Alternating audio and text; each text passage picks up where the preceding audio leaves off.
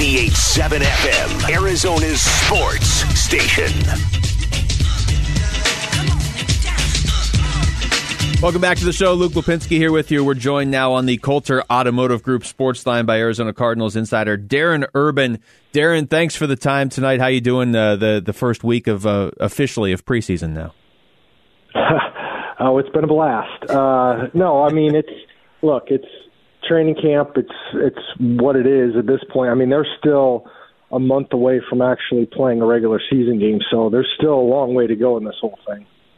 I guess let's start at that linebacker position. We heard from Zaven Collins today, Isaiah Simmons. We talked to Lorenzo Alexander last week, and he was like, look, Simmons didn't play much, but you're kind of not a rookie about midway through your first season either way. So are you concerned at all about the inexperience there, and is there anything that we should be watching for throughout the preseason with a guy like Zaven Collins? Well, I mean, I think in terms of what you're looking for in the preseason, it would just be a simple case of does he and or the defense when he's out there look completely lost. I think if they're not, that's a good step, but it doesn't necessarily mean it's all going to work well in the regular season. We all know what we're talking about when it's the preseason, whether it's vanilla offenses or lack of main players playing a lot of football. I mean, I think Zaven Collins will probably play a lot of the preseason, but the guys he's going against are not going to be the guys he sees every snap once we get started. So, look, I think at this point, are there things to be concerned about with such a young duo? Of course there is, but I'm willing to give them the benefit of the doubt. I think what they've been asked to do so far in training camp, I think they've accomplished. I think Isaiah Simmons has looked pretty solid in terms of the things they're asking him to do on the practice field, and he does look like a guy who was able to play in a bunch of games last year and is not brand new. And by all accounts, Zaven Collins has been solid so far in terms of the duties that he's been given. So the question is what happens when the lights come on, and we just don't know that at this point. Well, that was their first-round pick. Rondale Moore's second-round pick, and you always have a couple of these guys that generate a lot of hype at training camp before the games actually begin for real. But he's been impressive, at least on the videos we've seen. You tweeted one out last week. I mean, he looks every bit the part of a second-rounder before the actual games have started. How much of that hype do you believe is real? Like, how exciting is this guy to watch? Well, I mean, you can see why they like him, and that you can see the things that he might be able to do. But it's funny when you talk about the hype. At one point, I had a fan start talking in one of my mailbags on the website, was asking a question and basically saying like it was fact that, okay, you've got Hopkins and Green, and then your number 3 receiver is Moore, and then you have Kirk, and that's just not how it's going to be. I mean, I think Christian Kirk is your number 3, and I don't think there's any chance of that changing.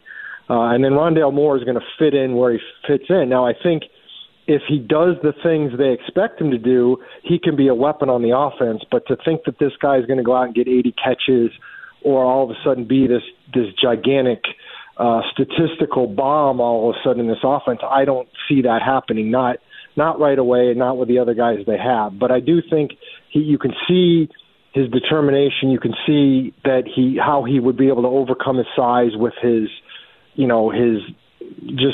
lower body and the way he moves in space inside.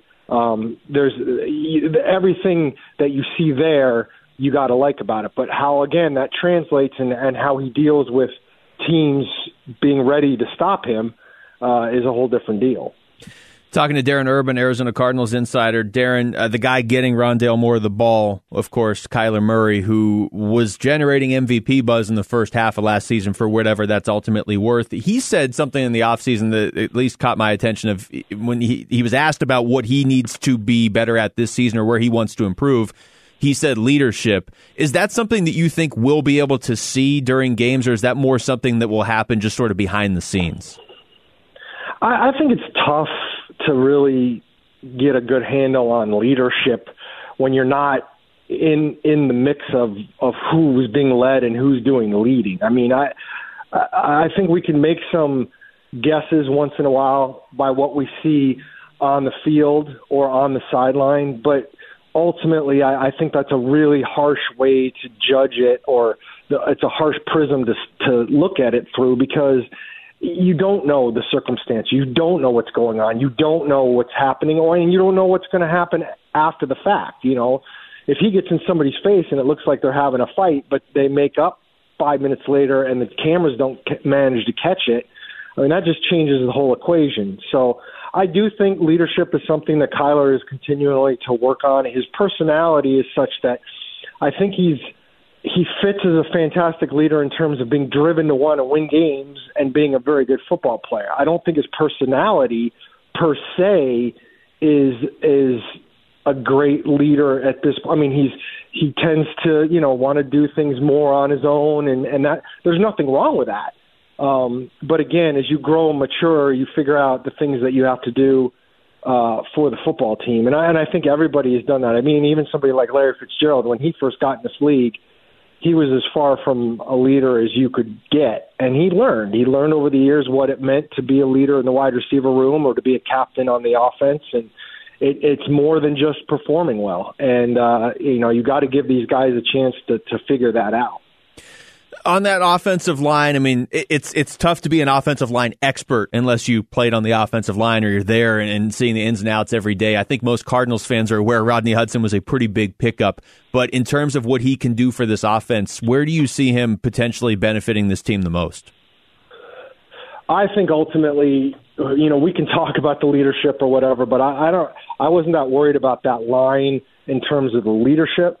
I love the fact that there's a veteran that's in front of Kyler and not necessarily somebody like Mason Cole, who nothing wrong with him, but he was as relatively inexperienced as Kyler was, and he was trying to learn the position and trying to get better at it. Here now you have Rodney Hudson, who is a former Pro Bowler, who's really good at the position anyways, has a lot of experience, and knows what he's doing. And I just think ultimately that to be able to anchor that middle and just play really good football, whether it's making sure the protection calls are right before the play or blocking once the snap is made, I think it's a pretty basic, straightforward. That's why Rodney Hudson is so good. It's with all due respect to Mason Cole, it's the basic bottom line idea where you took a player and you put a better player in there, a much better player, and that usually translates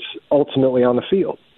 I'm trying to do this whole interview without asking about Larry Fitzgerald because I'm sure everybody is doing that consistently. So I'll go back to one of the other receivers you mentioned, Christian Kirk. And, he hasn't been bad by any means to start his career, but it seems like they still are expecting more from him.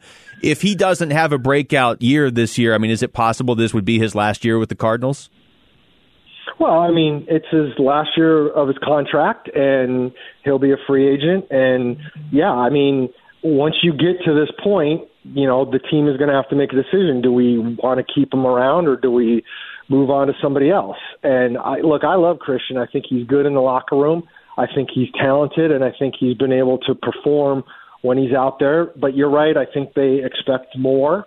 And those are the decisions that have to be made when you talk about giving a guy another contract. So I think we'll have to see. It's a big year for him. But I'll be honest, Luke, I could go down this roster and there's a ton of guys who are who will be free agents after this season that have a lot on the line. It's kind of where we are in the NFL and kind of way how Steve Keim has been operated. But, Kirk is on the last year of his deal. Chase Edmonds is on the last year of his deal. There's multiple guys that have signed one-year contracts. I mean, it's just there's a lot for everybody, and the fact that it's dovetailing with this idea that it feels like, whether you ask coaches or players especially, or just the general vibe that this is kind of a playoff or bust kind of season, it kind of all dovetails like that. You can find his stuff on ArizonaCardinals.com. Darren Urban, always great to talk to you, man. Thanks for the time tonight. Enjoy the rest of camp in the preseason, all right?